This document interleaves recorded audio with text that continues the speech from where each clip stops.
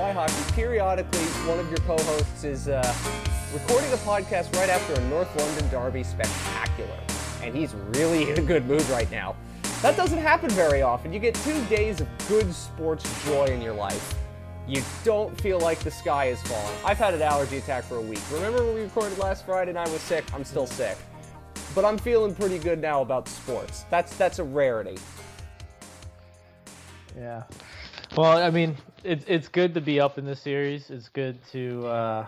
It's good to watch Arsenal meltdown. Yeah. It's good to have cats meltdown. fighting in the background. So if you hear Speaking that, I of apologize. cats fighting, it's perfect segue. Speaking of cats fighting, you didn't come here to... I mean, there are probably some Arsenal fans in this audience, and I feel bad for you. You root for Arsenal.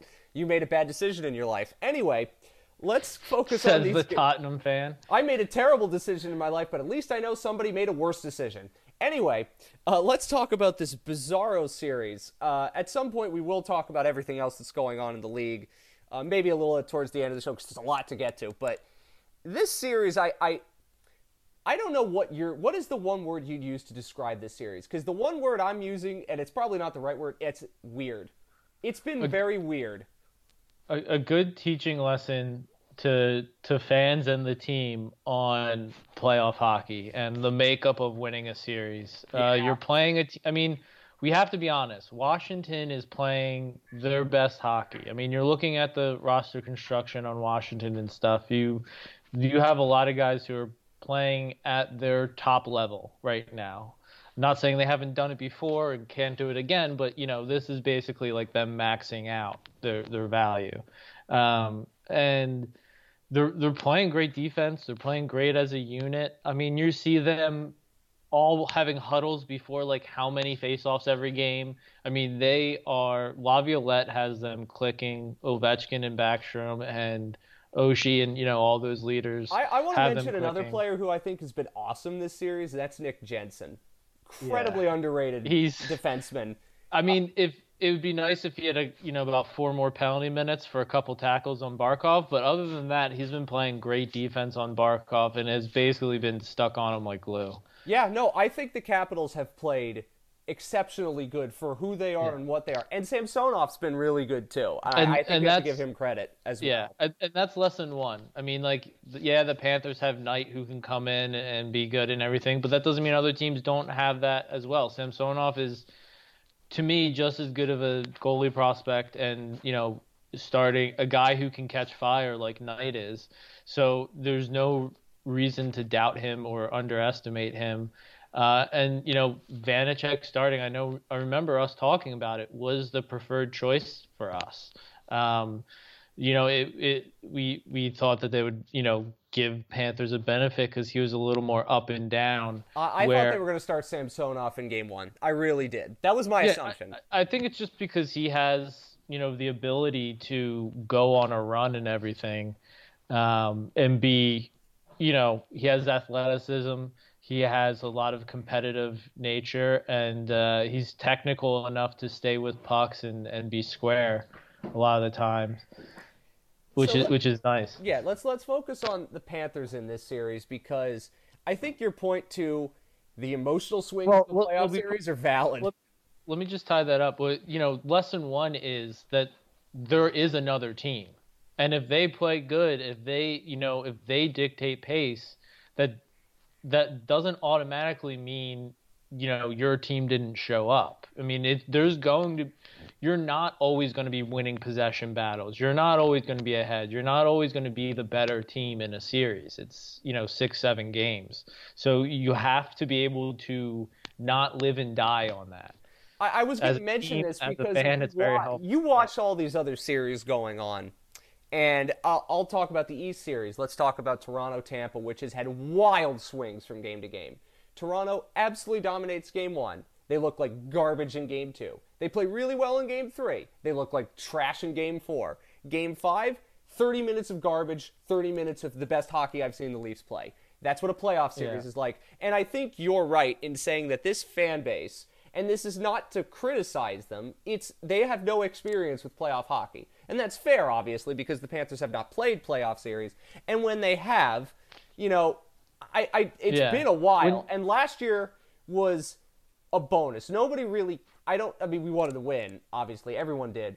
But I don't think everyone was cued in on those little things, the momentum swings in a series, in a game, in a shift, in the same way that they are now, because the Panthers came in last year as the underdog, and that was the found money season. And now that they have all these expectations, and the fan base has all these expectations, well, they haven't gelled in the ways they wanted to gelled, obviously. I don't know if I'd call last year a gimme or whatever. I don't forget what you called it, but I call it found money, as in we didn't expect them. They made it. It was a great, happy-go-lucky, feel-good season, and now the expectations have changed. I don't know. They should have made it last year. I'm just maybe I guess a little harder on them, but for me with last year Tampa wasn't a team that was from game one every game playing their best game. And that's the difference this year. I mean, you don't have, last year they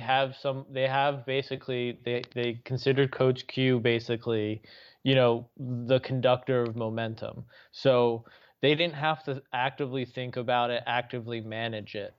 Now, it's split between, the players and the coaching staff and stuff to handle that, to create their own momentum and to, deal with that.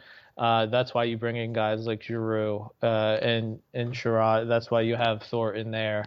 That's why you can bring a guy like Mammon off the bench. I'm sure we're going to talk about the energy he brought. But inside this series, you're playing a team that pretty much every shift is executing on the little things, the details. They're finishing every check. There's sticks on every puck. They are doing everything, dotting the I's, crossing the T's, doing everything that Laviolette drew out in his game plan, specifically to beat the Florida Panthers. So that's something you have to keep in mind and everything. And I want to say, from a coaching perspective, and it might not matter because obviously the Capitals are in trouble, but Laviolette's probably outcoached Andrew Brunette in the series. I don't think I'm standing on a limb saying that.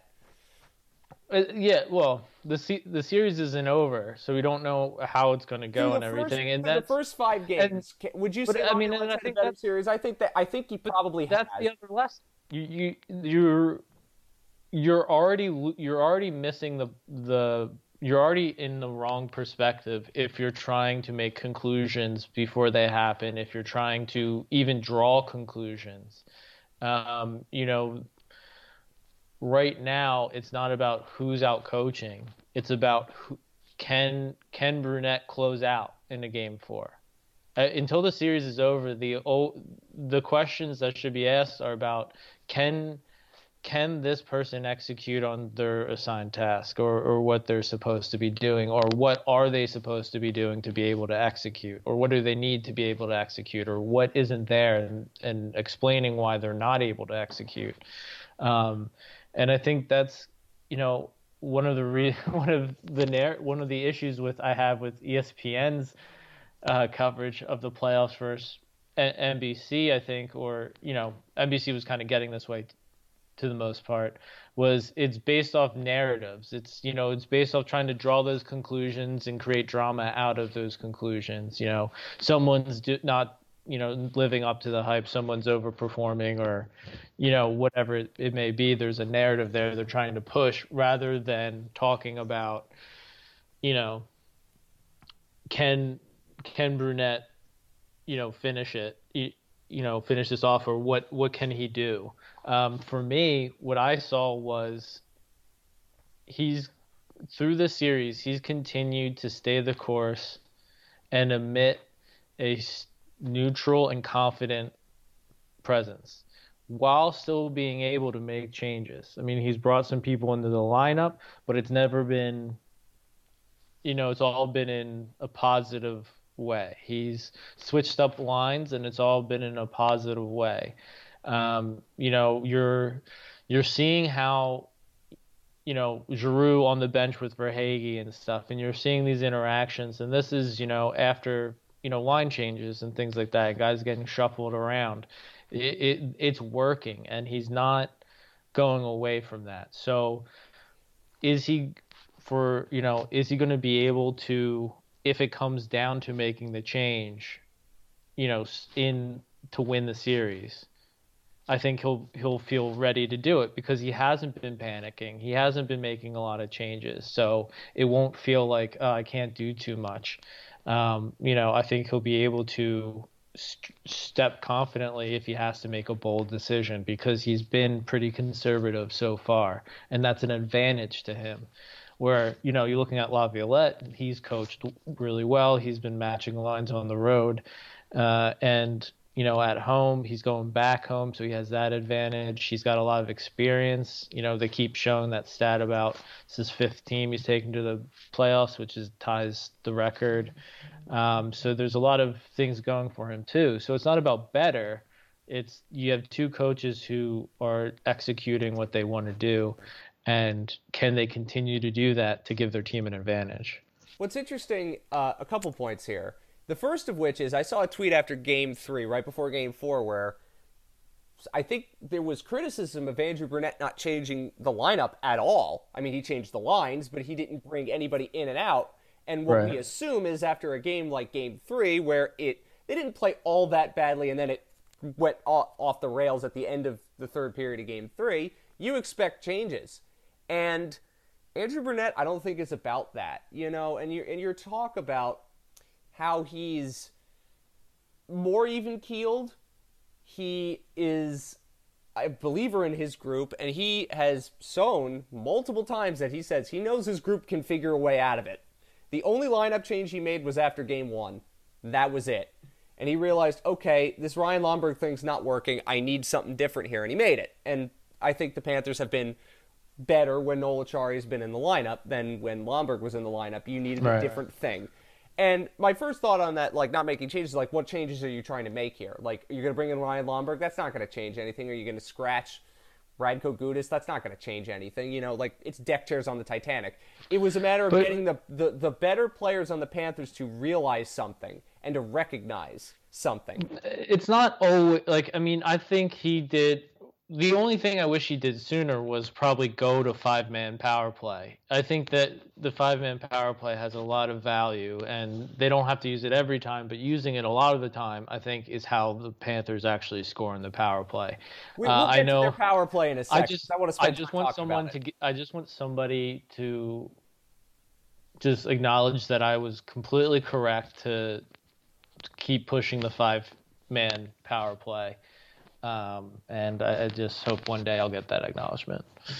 Listen, I have my issues with it, but I think the 5-forward power play has looked at times better in this series than the ones with Ekblad, but on the whole, it hasn't been very good. But anyway, I just want to focus on, I guess... It's been fine.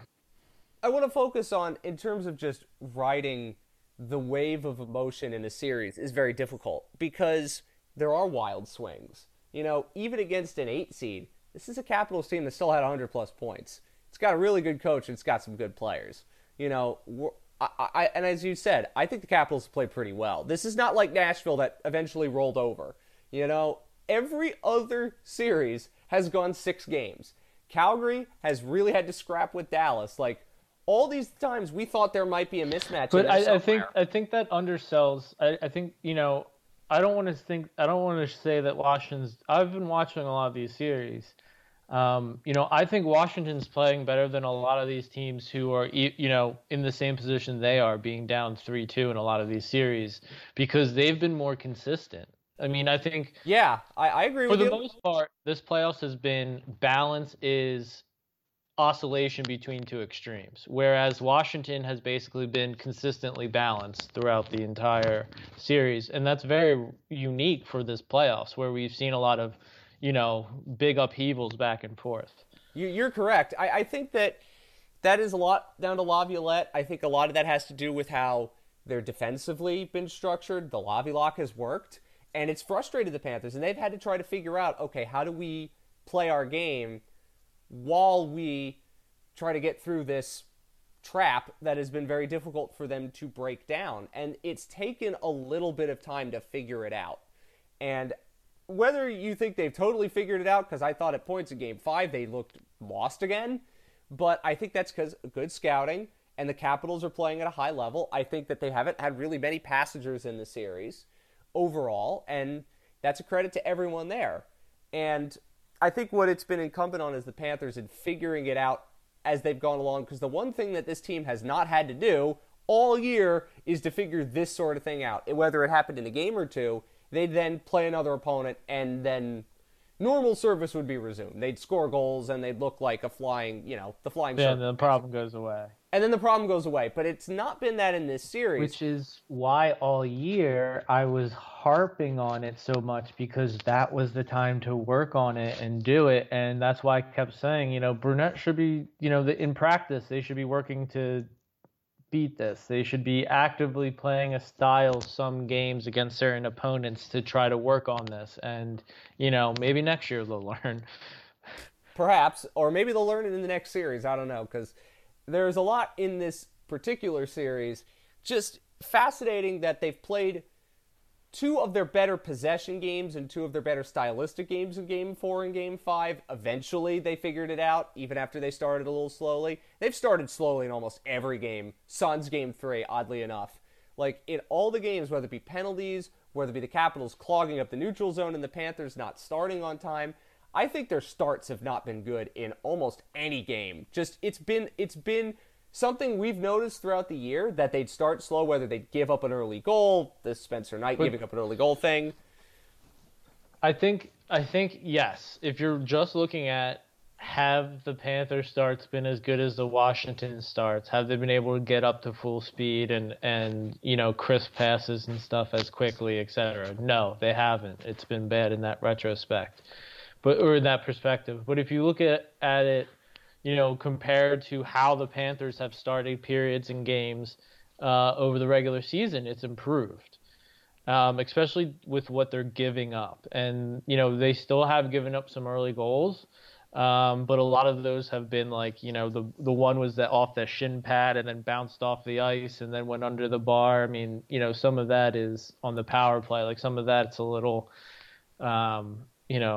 more excusable than the ones that went through Bobrovsky or Knight's glove, or the D would be completely sleeping and leave somebody on the back door for like the third shot of the game, or give up a breakaway or something like that. So they've had better starts, and so it's kind of, if you're a fan, or if you're the Panthers, you don't really want to be thinking about the negative and taking we're not having as good of starts.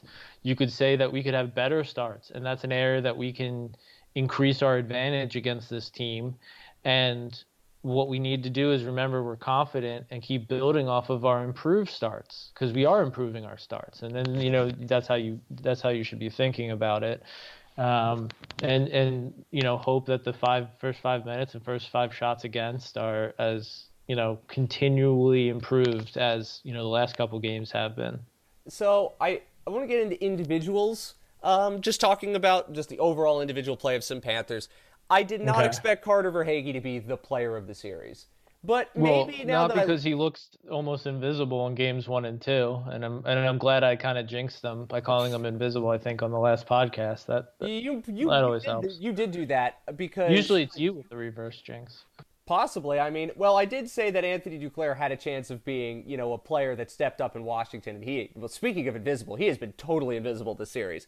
O'Brien said he looks timid, not scared. He just looks like he's hesitating, like he doesn't want to, like he's timid. He's a little.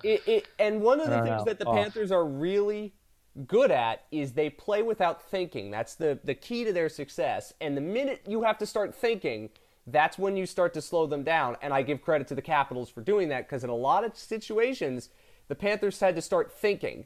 And once you had to start actively thinking in a playoff series, that's a split second where a forecheck can get an advantage of you, where they can chip the puck in behind you, they can take a different angle, right?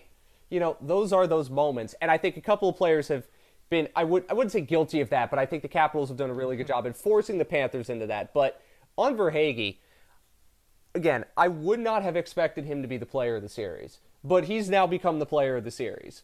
And I'm thinking, is it the speed? Is it the fact that he can create that separation and he's the one who can get ahead of that trap in the neutral zone? Is it the fact that he plays with Barkov really well? Their games gel quite well, and now after Barkov had his best game of the series in Game 5, That's no coincidence that Verhaeghe also had his best game. Is it the fact that Verhaeghe has the ability to do something individually? Because how many times this season do we see him make a play, a beeline down the left wing rush, fire a shot that fools the goalie? What is it that has made Verhaeghe the player of this series? There's a little bit of all of that. I mean, obviously, what's really driving it is the player's own ability and the player's own determination, and that's where most of the credit lies. And the team to the coaching staff on giving them the opportunities. But beyond that, I think there's people who Bennett is similar to Verhaeghe in that he can just skate it all the way down and kind of create things on his own. There's some other guys with pop that can, get down the ice and kind of break a 1-3-1. It's kind of maybe he has a little bit of all of that and some of the other players don't. Obviously playing with Barkov and having that familiarity, Barkov getting better as the series goes on helps. But for me, it's just his time. It's just, they're taking turns. You expect 9 of those forwards to be able to have the ability to be the forward of a series. And if you're thinking about this long term and, maybe productively to kind of set yourself up, you're thinking, if you're going to win the cup, is this the series you want Barkov to be the forward of the series? I mean, because it's going to be 20-some games. There's going to be ebbs and flows like in a series, across series. I'm okay with Barkov's performance right now. I'm okay with a lot. He's contributing enough, offensively, defensively, winning pucks. I think personally, his defensive game has been exceptional every night. It's the offense that hasn't been there yet, and that changed a little in Game 5. But I think I've had no issues with his defensive game. If you look at the game where it's 1-1 and Samsonov robs him from a goal, if he scores that goal, I mean, maybe everybody thinks about his offensive differently, and that's just 1/16 of an inch of a pad saving the puck and changing its trajectory a little bit. So, well, I mean, Panthers fans know what that's like when Garnet Hathaway's hit the outside of a post and how much that changes the series. Exactly. So, I mean, I don't want to. If you're in the first series and you're looking at some of these box car stats or advanced stats, or these metrics, and you're like, he has good enough stats, and he's clearly helping the team. So there's nothing that you need to read more into it in this short term. If at the end of 1, 2, 3, how many series they play, we can dissect it and say it wasn't good enough, then yeah, fine. I'll be right there with you. But because at the end of the day, at some point he does need to take it over, and he does need to, help this team win a cup. And it's got to. And for me, this is a great year to do it. So I expect him to come to do that or come very close to it. But there has been little things where he's taken over. He's really taken over some of the neutral zone. He's really taken over some of the power play, and I think he's gotten that first power play unit more in line. And he's definitely been the key to that. Yeah, there's some areas that I want him to be a little more direct, but he's still been dominating enough to draw attention, create space, and put pucks into space or on Verhaeghe's tape to do what he's done. And same with Giroux, who, maybe has had some areas where he's been caught out in left field trying to recover from somebody else's defensive lapse on a goal against or something. But for the most part, they've been pulling their weight in the positive direction enough, and keeping their team in it. And, obviously something's going on in that locker room, and they're saying the right things on the bench, because it seems when things aren't going well, they're calm. I can be calm watching the games because of them. And, that's positive. Yeah, I think that there's something to say in that, because it's funny because I don't think anybody's been, other than Duclair, I guess, but has been bad. Like, actively not good. But it's one of those things that in a playoff series where everything's pretty even, and that's what the playoffs are all about, it's who elevates. And yes, Verhaeghe's been noticeable because he scored the goals, right? And he's made those plays, those individual little plays that have been obviously hugely helpful.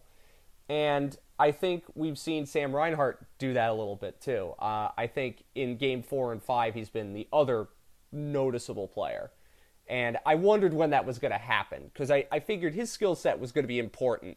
Getting in front of the net, being a nuisance, doing those things that I think this team needed, because I wondered in the first couple games, they weren't really making goaltenders' lives hard. I didn't think they did that in Game 3. And now, as we've seen, there's more traffic. There's a lot more dirty stuff happening in front of the net. And I don't mean dirty in terms of dirty play. I mean dirty in terms of, greasy goals. There's a lot more chaos happening in the blue paint. And that's really interesting. And I think Sam Reinhart is the guy who can drive that, of that top 9. Obviously, I think Sam Bennett could do it. But the real player in that regard for me is what Reinhart is capable of doing. And I've really liked... Did you notice last night there were times when Huberdeau was shifting on the fourth line? So, Andrew Brunette being able to go to, his bench and say, listen, if you're not playing well, I'm not going to give you the shifts. Somebody else is playing better than you. That is a big thing to say, particularly for a guy that had 115 points in the regular season. And that's why it's hard for me to say, empirically and confidently right now that, Brunette's is getting completely outcoached or isn't, doing enough good things because, I can't really say that when I thought him putting Huberdeau on the fourth line and kind of got Huberdeau and helped keep the puck going the right direction, for all 4 lines. And then, Huberdeau was moved back up pretty quickly once things got going in the right direction. And that shows a savvy coach. He knows when to, lean on guys and then when to lay off and let it get back to normal. And, it worked and it pulled everybody in the right direction. I think that you want to talk about Maxime Mamin, and, obviously Marchment being hurt sucks. But I think that Mamin came out, I wondered if they were going to be a little flat in Game 5. Just because after that emotional win, after an overtime win in the playoffs, you can come out a little flat the next game. And I think Mamin's trying to scamper around, being a nuisance, doing Maxime Mamin things, that helps, right? Yeah. He's got that, I don't want to say puppy dog enthusiasm, but that youthful naivete of not playing in the playoffs, and he's coming in. He knows it's a playoff game, but he's not playing it like it's a playoff game. And it's that kind of enthusiasm and that energy that gives them a chance, to spark something early in the game. And I think Mamin's going to have to play in Game 6 and in the future if the Panthers advance. So, you need a guy like that to be ready to come off come off the bench, come off the press, out of the press box to make those plays. And it's noticeable that it was Mamin and not Lomberg. And Lomberg can't do what Mamin can do. Lomberg's there for a fourth line spot. Thornton's there if they need to bring in somebody to calm things down. Achari was there because they needed a little extra PK help. They needed a little extra, veteran presence on the fourth line, but they needed some speed too. So that's why it wasn't Thornton. There's a, all of these extra guys have a role, and that's what keeps them interested. It's not just like, oh, I have to be the 13th best forward to be the next one up. It's I just keep playing my game, doing my thing, and when it's my turn, I step in and do it and play well. Maybe they decide Marchment can have a little more time to rest up because it's an injury that kept him out the last couple games of the season. And, this seems like more kind of a maintenance preventative game off versus I think if they really felt they needed him to win the hockey game, he would have played. I can buy that. But, that's the good thing. They don't.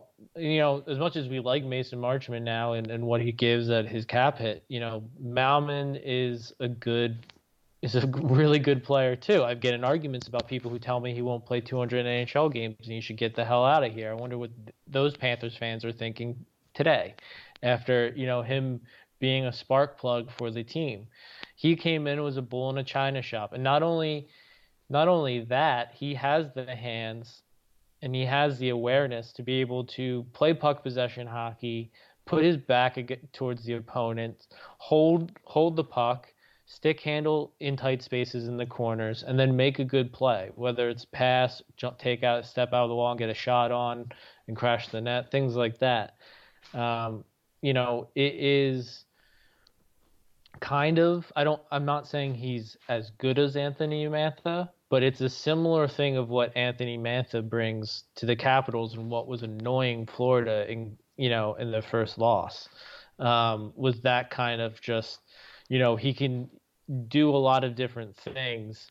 He's getting in your face, he's tracking down pucks, he's committed on the back check, he's hitting you. He's also trying to make some moves and taking slap shots and things like that.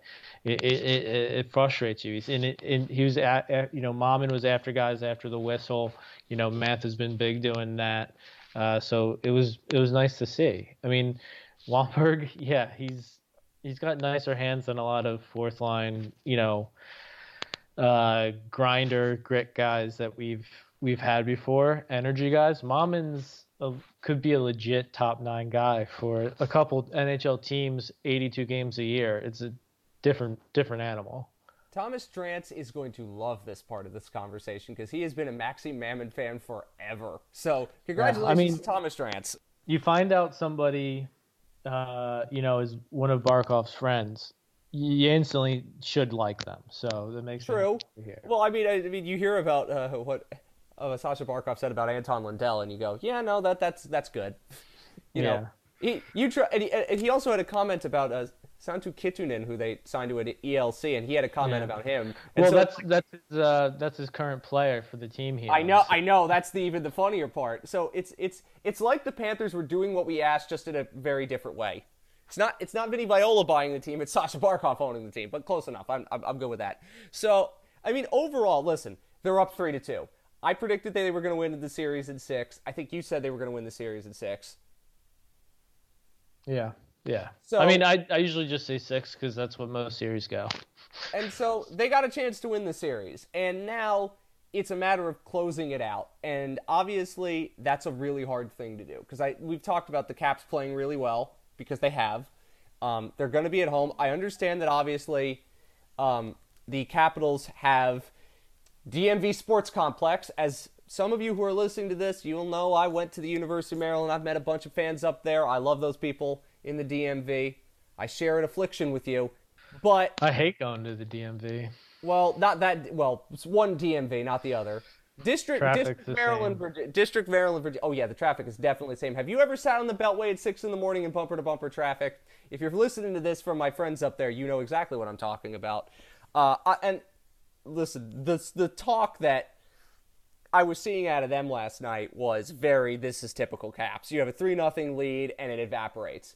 And once they got the first goal, it's one of those things where it's like, okay, I've kind of seen this now. I didn't expect it to be that quick, where it just happened in the third period, the second period so quickly, those 3 goals in 10 minutes. But is that why you pay Patrick Hornquist, like, what was it, $5 million a year, $6 million a year? Yeah, but also, I mean, but how about that Barkov play to set up the Verhaeghe goal? Like, they were struggling, and that's a really smart play. You're getting the goalie leaning the wrong way because of a bank shot. He knows how those boards are going to play, and Verhaeghe's in the right spot. And then you get Verhaeghe making another play to set up Hornquist, who finished calmly, and then you get a greasy goal to tie the game up. Like, those are the kind of things that they had to do, and they didn't panic at 3-0. And they found a way to say, okay, we've been here before. I kept saying throughout the year, at some point they're going to learn their lesson and not go down 3-0 in a game. But apparently their lesson is, well, we know what we have to do if we're down in this spot. We know what we have to do in this area. If we have to come back, we know what we have to do as a team, as an individual, in terms of our energy, in terms of how we view a situation. And, it only can be in certain situations where the Panthers are going to think, okay, we can't win a game now. Like, even at 3-1 on Saturday, I'm like, they still have a chance here, because eventually they could just flip the switch, and that's the end of that. But I think that, does that break the spirit of the Capitals is my big question for Game 6. I don't think so, because I still don't think they even played that badly, even as they gave up a 3-goal lead. But I don't think they have anything to lose, so I don't expect them to be broken.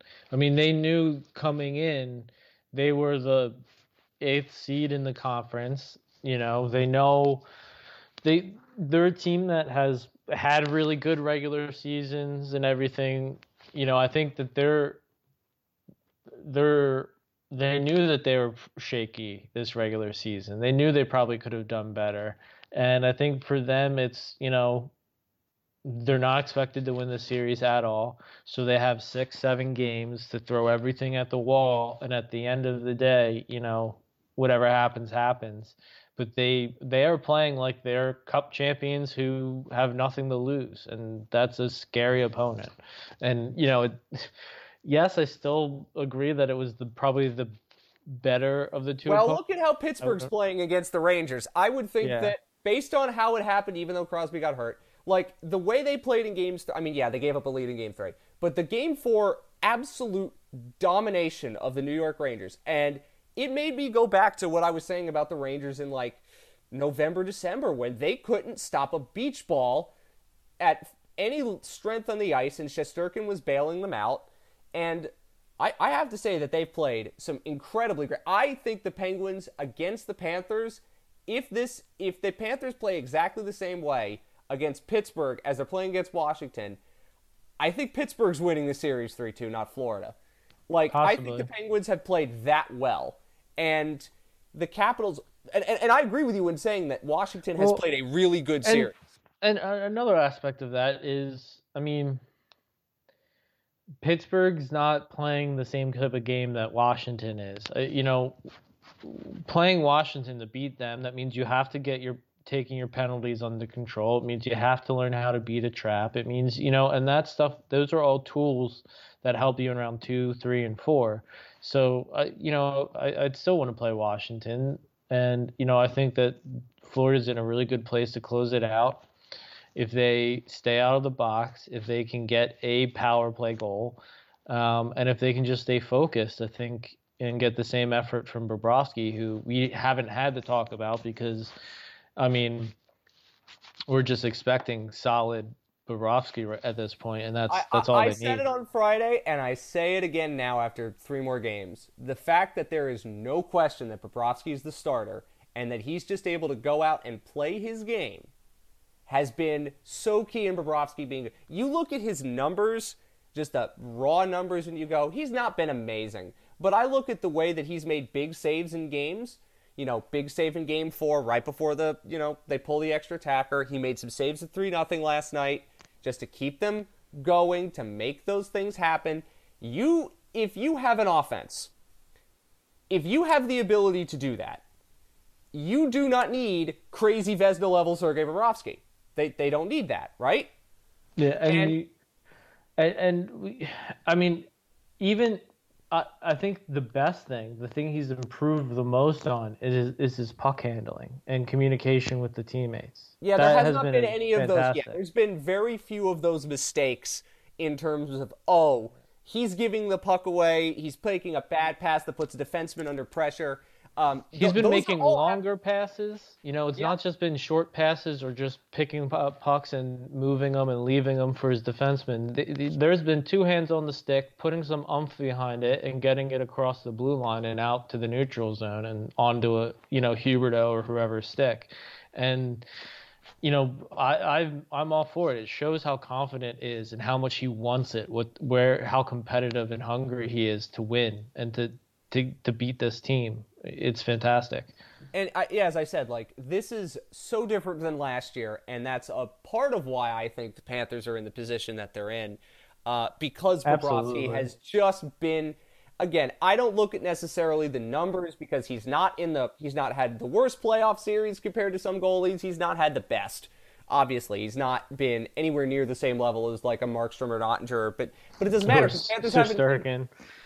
Well, I mean, despite all of this. Yeah, but like when you look at the way he's played, though, it's exactly what the Panthers have needed, and that's what I think is so key.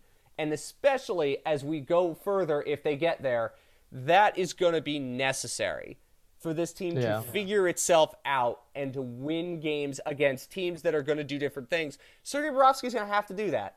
And I'm really enjoying that performance from him. I do want to spend a little time talking about the power play because, I mean, I would never have guessed that the Panthers would be winning a series in which they are getting this badly beaten special teams, and they are.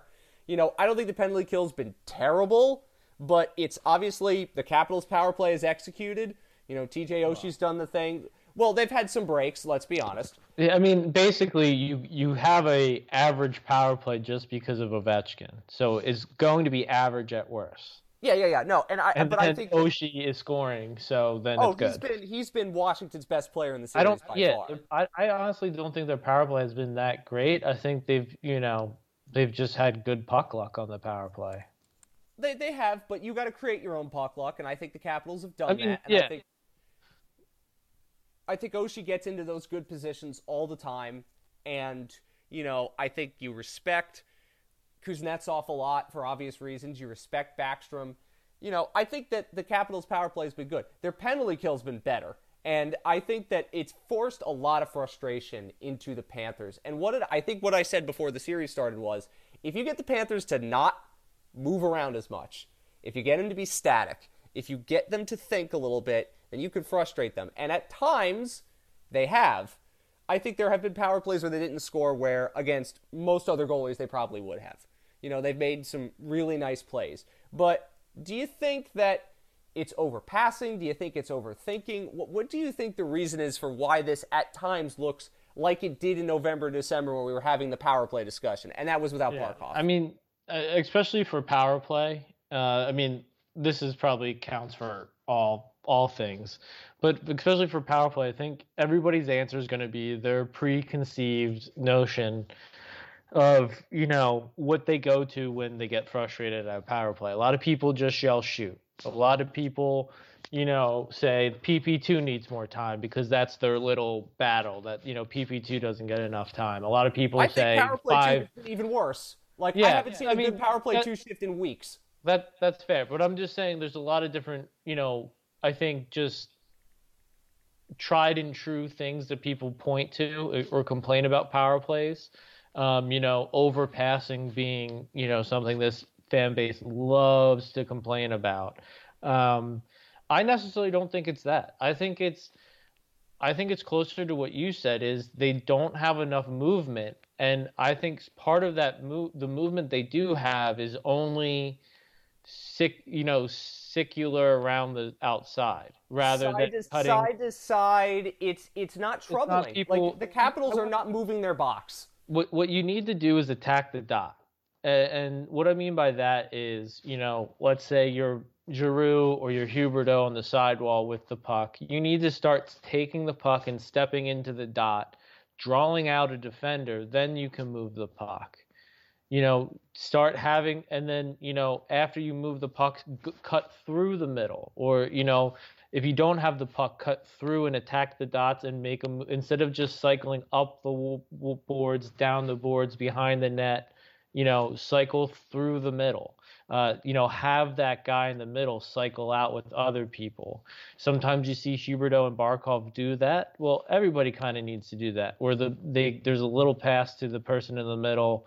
He taps it right back, and then that person attacks the dot, and the person in the middle drops behind him, and sometimes you get a drop pass if there's not a shot, or it's just there to, you know, support, behind the puck. So for me, it's that movement. It's going to 5 forwards so they have that high level of skill and creativity. Barkov is just as good on the blue line and agile laterally as Ekblad is, in my opinion, and good at keeping it in. So I don't lose anything there. And I want a left-handed shot versus a right-handed shot. I don't know about that. I mean, it's debatable in a situation like this. But here's my. And then the last thing is, though, like, for me, I want to see them have more underneath the goal line. You know. Yeah, it's nothing really is happening below the goal line. get the goalie to be turned around and facing the wrong way. Get the box to turn their heads around or bodies around and face the wrong way. That means everything in front of the net is out of their view, really. And that's where you can sneak guys in.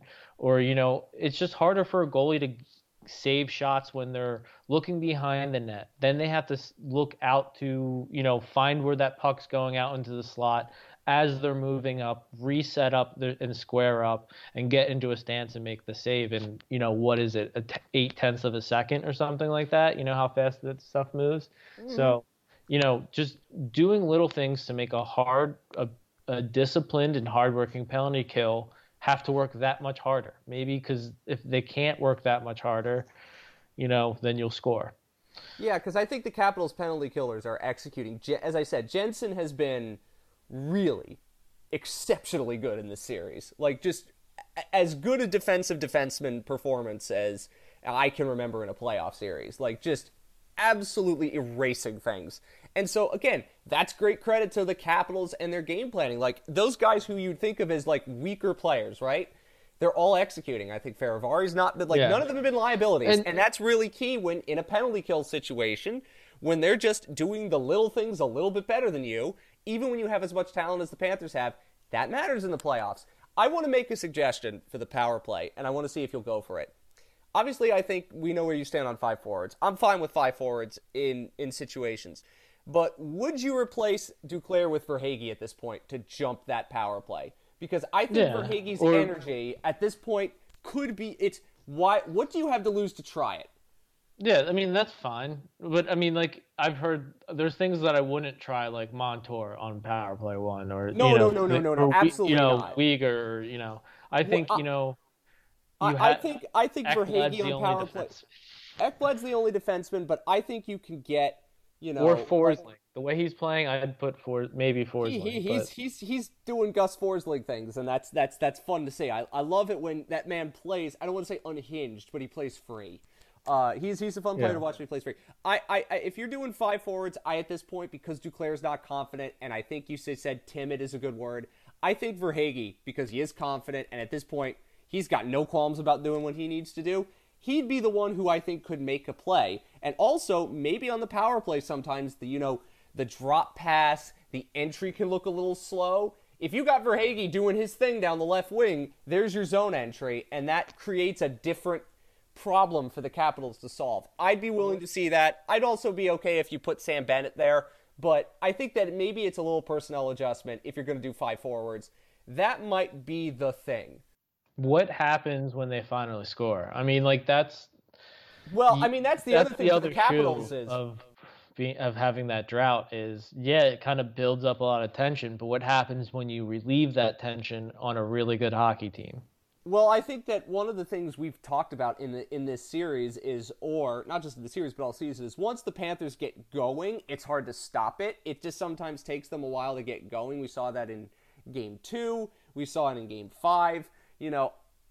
I think it sets them up for if they advance, whoever they play next. That is when that cumulative effect builds in. Because at some point, if they get a power play goal in Game 6, they might win the game. But then it matters what happens after that. And I think that that's going to be very interesting to see where it goes if they advance, which is obviously not a guarantee. Because I think the Capitals, as you said, they've got very little to lose. They've already won, they've won their... I mean, listen, I think that in the last 2 playoff series they've lost, in the bubble against the Islanders, they look like garbage, and against the Bruins last year, they look like garbage. This is much better from a Washington perspective. I know Capitals fans are frustrated. I know some of them are like, they got to rebuild. And I understand. I get it. I do, because the team's older. But I think this team, they've given me more in this series to be optimistic about than at any point during the regular season when I watch them play. So I'm not going to say, listen, if the Panthers have to win Game 6 in a scrappy fashion, I wouldn't be surprised. I don't think they're blowing them out. I think that it's going to be tough for them to put them away, and that's credit to the Capitals. I think of all the first-round series from quote-unquote underdogs, and there haven't been many underdogs, I think they've been the most impressive of the underdogs in all these series. I mean, Penguins, if you technically call them underdogs, because of their injuries and whatnot, but I think they've played really well. And I think a lot of the Panthers fans' frustration is thinking, oh, it's the Capitals in the playoffs. If you get them up in a situation where they're going to roll over, they're going to roll over. And they haven't rolled over. So I think that's some of where the frustration comes in. Because I don't think Panthers fans saw the Capitals as their equal. Let's say they win and they play Toronto. They're not going to see Toronto as a team that's going to roll over if that happens. Obviously, it's not guaranteed. Yeah, but I also think, when your only real playoff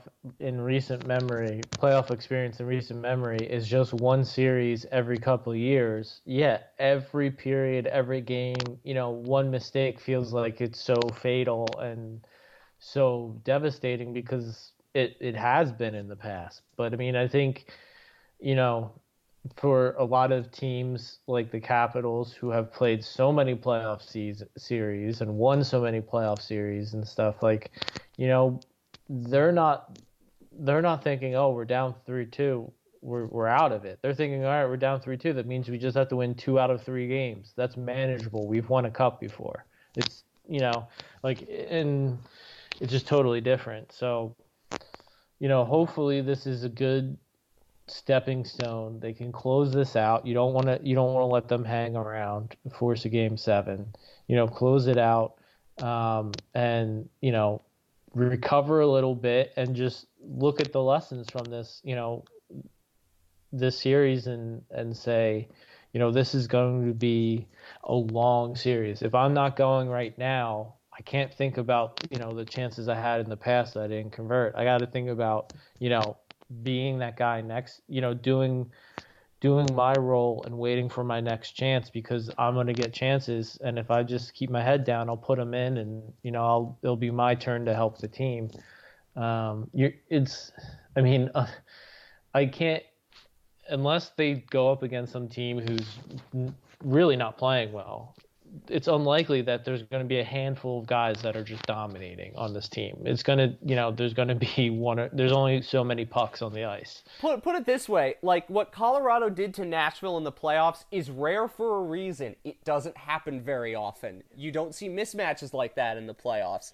And I think that, again, we assumed that because they were a steamroller that beat everybody up, I think we forget the back half of the season, they played a lot of bad teams. They played Toronto and Tampa, but they played a lot of bad hockey. As we said, they played a lot of bad teams. Yeah, no, it's correct. And I think that, the Capitals are not a bad team. And I give them credit for what they've done. And I hope the Panthers pull it out because, again, it's way too early to talk about, perspective and things like that. But it's just going to be good to see it if it finally happens. And it's going to be good to watch that moment. And again, it's not going to be as satisfying as it might have been in recent years if they finally end the playoff series win drought, because obviously of the expectations, but it will still be satisfying, and you'll okay, they overcame that first hurdle. That's important. Just one other couple things I want to say on the just overall. You wanted to mention the game ops during the games, just very briefly, because we're obviously watching all these games on TV. We're not there. I know people that are there. And you were talking to me before we started recording it how games 1 and 2 kind of felt a little dead at times, and I was like, yeah, they kind of seemed a little dead until the Panthers went downhill and figured it out, and that was the same thing in game 5. Panthers game ops has never been good. It's always been geared towards a certain segment of person who is not the diehard hockey fan, and as anybody who's been to a Panthers game knows, usually the best atmospheres are the ones when visiting fans are in the building. They're the one that creates the enmity and creates the atmosphere. And if you've ever been to a Panthers Habs game, a Panthers Leafs game, a Panthers Rangers game in Sunrise, you know exactly what we're talking about. And in this playoff series, you shouldn't have to tell the fans to get up, but sometimes in those early games when the atmosphere is a little, it's not quite there yet, I think sometimes maybe I'm not saying the game ops could do that, but you can rile the fans up a little bit better than they have. It's always that joke of George Richards is tweeting, what's the organist playing in the warm-up? Or do you listen to the songs that they're playing during stoppages and you go, have you heard that at every single Panthers game for the last 20 years? Yes. So that's what we're talking about. And I think... And, obviously we'll give the new director or whatever the title is for the new hire in game ops that I did see happened in the playoffs. So obviously that's something they've known for a while because they've probably had that posting for a while, went through a whole interview process, et cetera, et cetera. So, but for me, the reason I bring it up, like you said, we're not in the stands, but I look through Reddit, I look through Twitter, and I've seen a lot of people saying that the playoff games 1 and 2, and even the beginning of games 5, until it was impossible not to be excited, were worse than the majority of the regular season games atmosphere this year. So that's what I've been seeing. That's what I've been hearing. Would love to hear what other people think too, and obviously tell me, but tell Florida.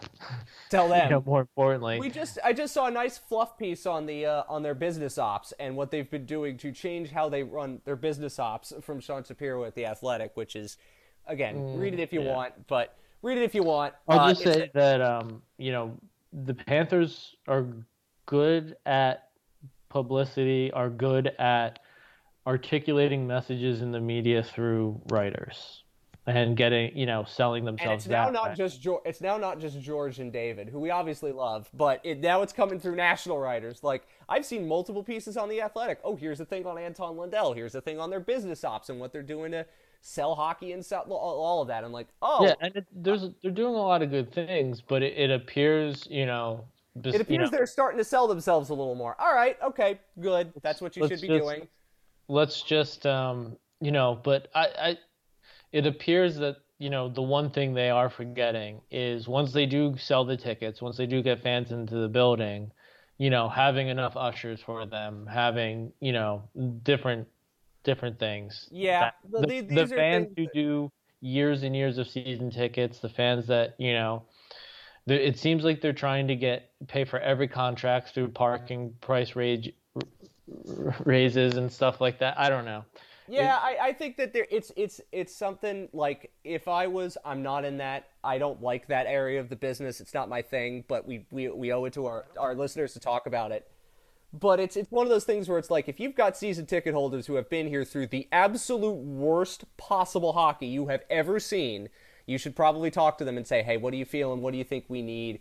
Because those are the ones who are going to be there when the circus leaves. When this run ends, they're still going to be there. So you got to make sure that they're still on side, and that's important. And we know a bunch of those. I will say this. I think that there are people who work there that do care, do listen, and there has been more Leaping Cat stuff in billboards, in gear, in promotions, and did you notice they're selling a Vibing Panther T-shirt? As I joked with you the first time I saw that, I'm saying, well, I hope this goes better than the last viral Twitter meme that became a T-shirt. Right. I mean, so again, they're doing little things. It's it's can they convince the owners to it's going to take a substantial investment and like trusting the new in-game presentation hire, whatever the title is, and letting them really throw some resources behind it and get it to where they want it to be, and see how fans react to that, and then listen again. And it might take a while and it might take some money, but at the end of the day, if you want to have 19,000 consistently, you need to do that, because the one thing I'll tell you is, if you're a diehard fan, whether the team's good or not, you only want it packed if the crowds, if it's good energy, if all that. If it's it's not fun, it's I've seen it in Philadelphia. When it's packed, then it's not the right crowd, or you've seen it at MSG too, like when it's a lot of suits and it's a lot of... How many times have you heard that criticism about crowds in Toronto? All the time, right? Mm-hmm. And how many times you hear the atmosphere's like, how many times have I read on Twitter during this series, oh, this is the best atmosphere since Maple Leaf Gardens? I've seen that 100 times already. That, and I always saw the criticism of it in Tampa too. Like, that's a full building every night, and you could sometimes go like, is the atmosphere there? Like, it depends. Like, I think they need to figure out on creating the atmosphere they want in that building. From a Panthers perspective, like, don't try to create Vegas. They already have their thing. Don't try to create Nashville. They've got their thing. Or Carolina. Create an atmosphere that you want in your building. You have your traditions. You have your thing, right? Enjoy, lean into that. As I say, that's what the Panthers have to figure out. And they're going to figure it out because they're actually asking the right questions as opposed to doing what they used to do, which was advertise directly to opposing fans, which pissed me off when it happened. Because I remember seeing distinctly, hey, Flyers fans, come see your team against the Panthers many years ago. Terrible. Let's start to wrap this up. We will do something, obviously, hopefully after they win Game 6 and win the series, which would be nice. That'll be a little celebration. I just want to quickly touch on something, and we'll talk about other playoff series at another point. We saw the draft lottery. Flyers are picking 5th. I know you were talking to me about this draft being uninspiring, but 5th, you could get a decent player there. I just wanted a quick thought on that. Yeah, I'm sure that we'll get a solid enough player, but, with the Flyers, it's kind of, they have a history not always of picking the right player and then have would you go be almost Panthers bad. Would you go be going to defenseman in that situation? Because that's what I'd be thinking about. It depends. I mean, if Jiricek is there, then yes, but I don't think he makes it past the top 4. I don't know if I want Nemec or, some of these other D. Depends. I would maybe trade back if you really want a defender. I don't know. It's more important for Philadelphia to get rid of Chuck Fletcher, to get somebody in there who's going to have an energy and a new way of doing things like Bill Zito, or, somebody who has actually done it in the past. Chuck Fletcher hasn't done it in the past. He's the guy that helped continue the Minnesota Mild branding of the Wild. And as soon as he was gone, look what happened and look how fun they got. They need somebody who, whether it's going to be a rebuild or whether it's going to be a quick retool and being aggressively, what Montreal's trying to do or something like that, they're going to need to bring in somebody who's going to be willing to hire a coach and make these draft picks and stuff that take the risk that you need to turn a turd around that quickly. So I think that's going to be more important than I think who's going to be available at 5. Brad Lambert, I think, to me, is going to be available at 5. He's considered high risk, high reward, but to me, he's a top 3 player. He's somebody who can maybe be a Mitch Marner type or, a Patrick Kane type, or just this really uber offensive, creative playmaker with some finishing ability and a lot of good skating and good edge work. I don't know. It's obviously something we'll think about, but I want to get your thoughts on it now that we have the draft lottery. We'll see. The draft's really tough. There's some good Russians. Where the heck are they going to go now? There's smart teams would understand. If we have our ability to make the right decision, the Flyers already got a Russian out of the KHL, I think. So they can make that happen if you want to. You just need to be smart about it. But I mean, what type of team are they trying to build? I mean, because that goes a long way to because whatever they're trying to do, this number 5 overall draft pick is going to be a core piece of that, and is going to be one of the pieces they market around, and the new coach is going to have to play around, and you know. Speaking of a new coach, what did you think of the Islanders firing Barry Trotz? I think it was.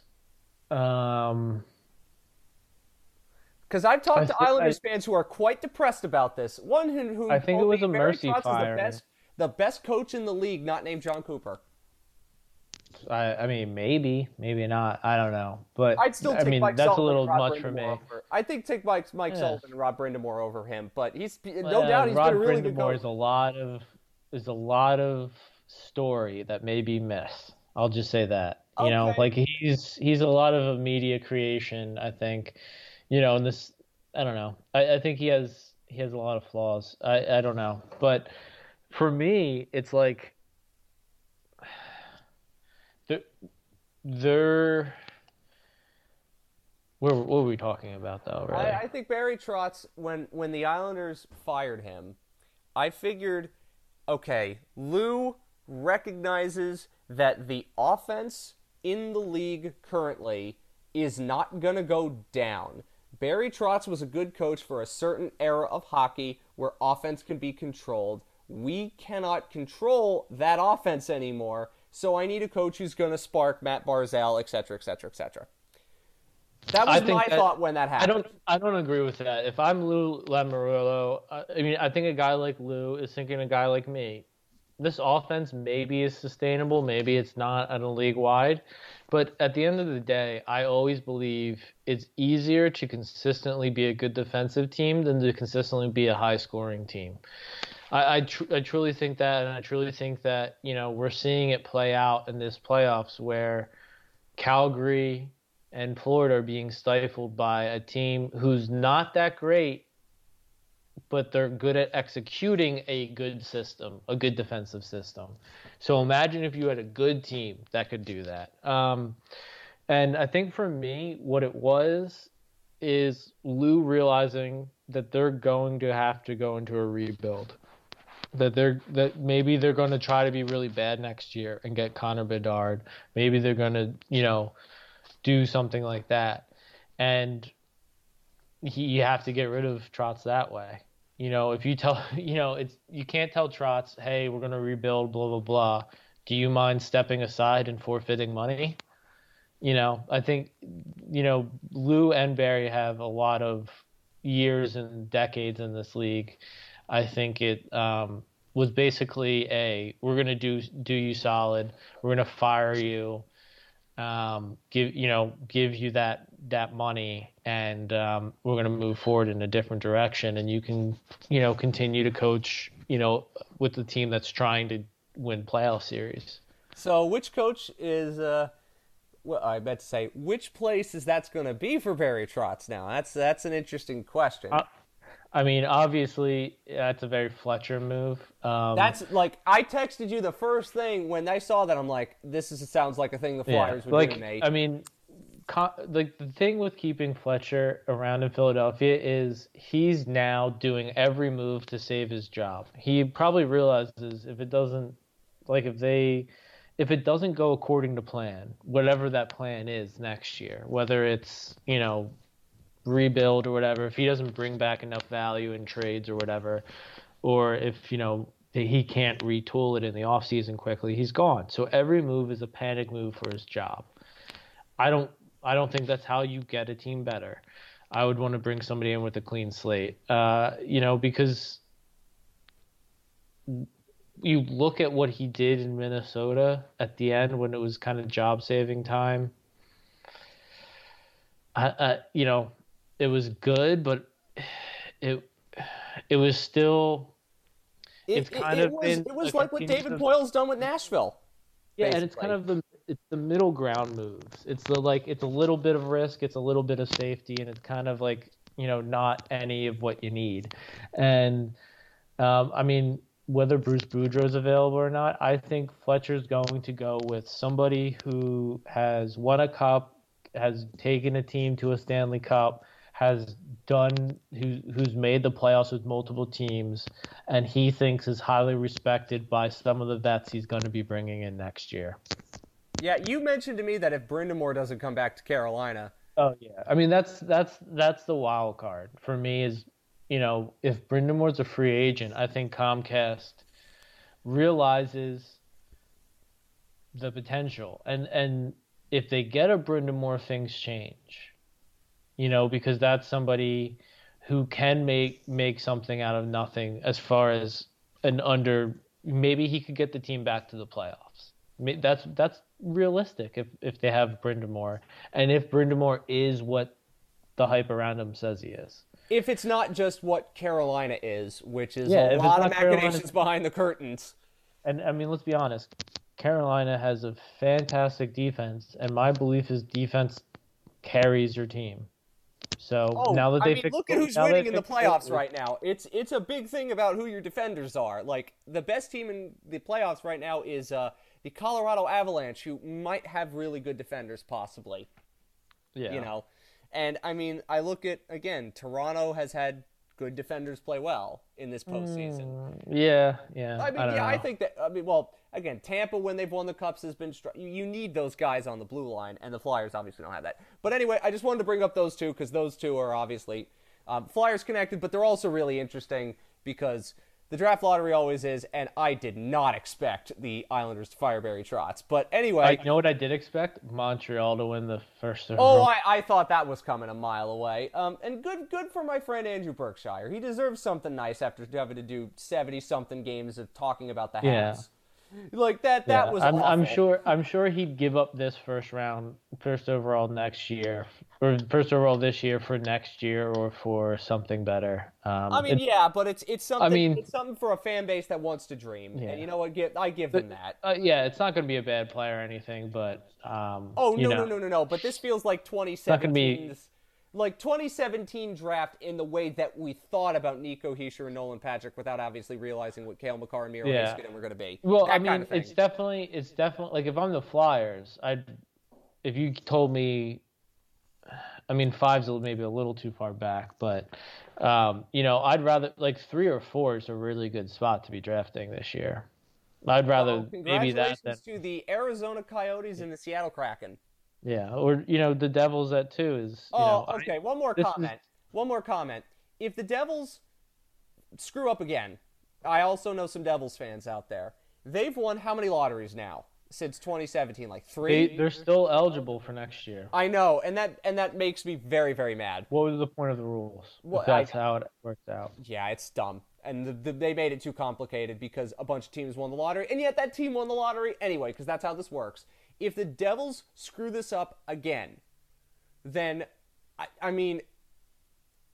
understand that you got to pay the piper for all those years they won, and I understand they haven't won a playoff series in a decade now, but my God, if you get whoever it is you're going to take it to, Slafkovsky, it doesn't matter. If you can't win with all those draft picks at the top of the lottery, and because either you can't evaluate goaltending or what have you, I don't want to hear the Devils because if you're starting to see those signals from New Jersey, right? Oh, we're better than our numbers suggest. No, you're not. You're not. You have to give them 4 or 5 years. The thing is, then you have to give them 4 or 5 years because if you look at Edmonton, they're still not really there. It took Florida and Toronto it took them, even though they had good players who were considered good players and the draft picks were considered hits. They still have to do a lot of things to build up that team. How much more patient can you ask Devils fans to be? And again, where's the goalie? Where's the goalie? You know who I'm thinking to myself about goaltending movement this offseason, and I'm wondering who's going to do, there's so many things that could happen in this offseason with goaltending that I think are interesting, but we'll save that for later. Again, enjoy Game 6. I really, really hope they win so that we can do a podcast celebrating they actually won a series for the first time since I was a 2-year-old. That would be nice. And again, I think that you just have to go through the ups and downs of these games. And if that means logging off Twitter because some fans were tweeting things that are a little loony, it's okay. Get off the Bird app for a few minutes. It's all right. You're gonna get through it. I understand that you can just say out loud those things instead of you can be frustrated and mad during a game. Like I get frustrated and mad during games. Again, we try to cover this team as objectively as we possibly can. That doesn't mean we're not still wanting them to win. And if you would have seen me mad during games 4 and 5, I was mad. But you have to sometimes it's better to say it than to look on Twitter and go hey, this person's saying the same thing I'm thinking. That's not really helpful. Because the playoffs are like that. You're not going to get people thinking rationally, and nobody thinks rationally on Twitter.com anyway. So that's my point. Anyway, enjoy Game 6. We'll have more for you, hopefully after they win a series, because they're very close to it now. And then we can talk about more series and go through the song and dance again. But until then, good night and good hockey.